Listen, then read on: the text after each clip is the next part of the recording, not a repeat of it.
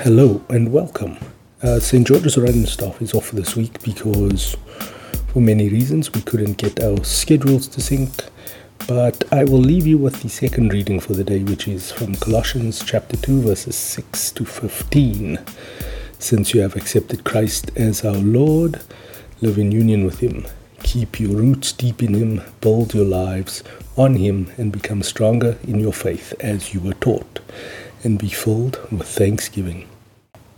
See to it then that no one enslaves you by means of the worthless deceit of human wisdom, which comes from the teachings handed down by human beings and from the ruling spirits of the universe, and not from Christ. For the full content of divine nature lives in Christ, in His humanity, and you have been given full life in union with Him.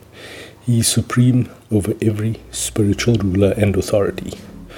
So given everything that I've been saying about Paul in his letter to the Colossians, I obviously feel personally attacked by this, and I would have loved to have this conversation with the Archdeacon Rodney Whiteman.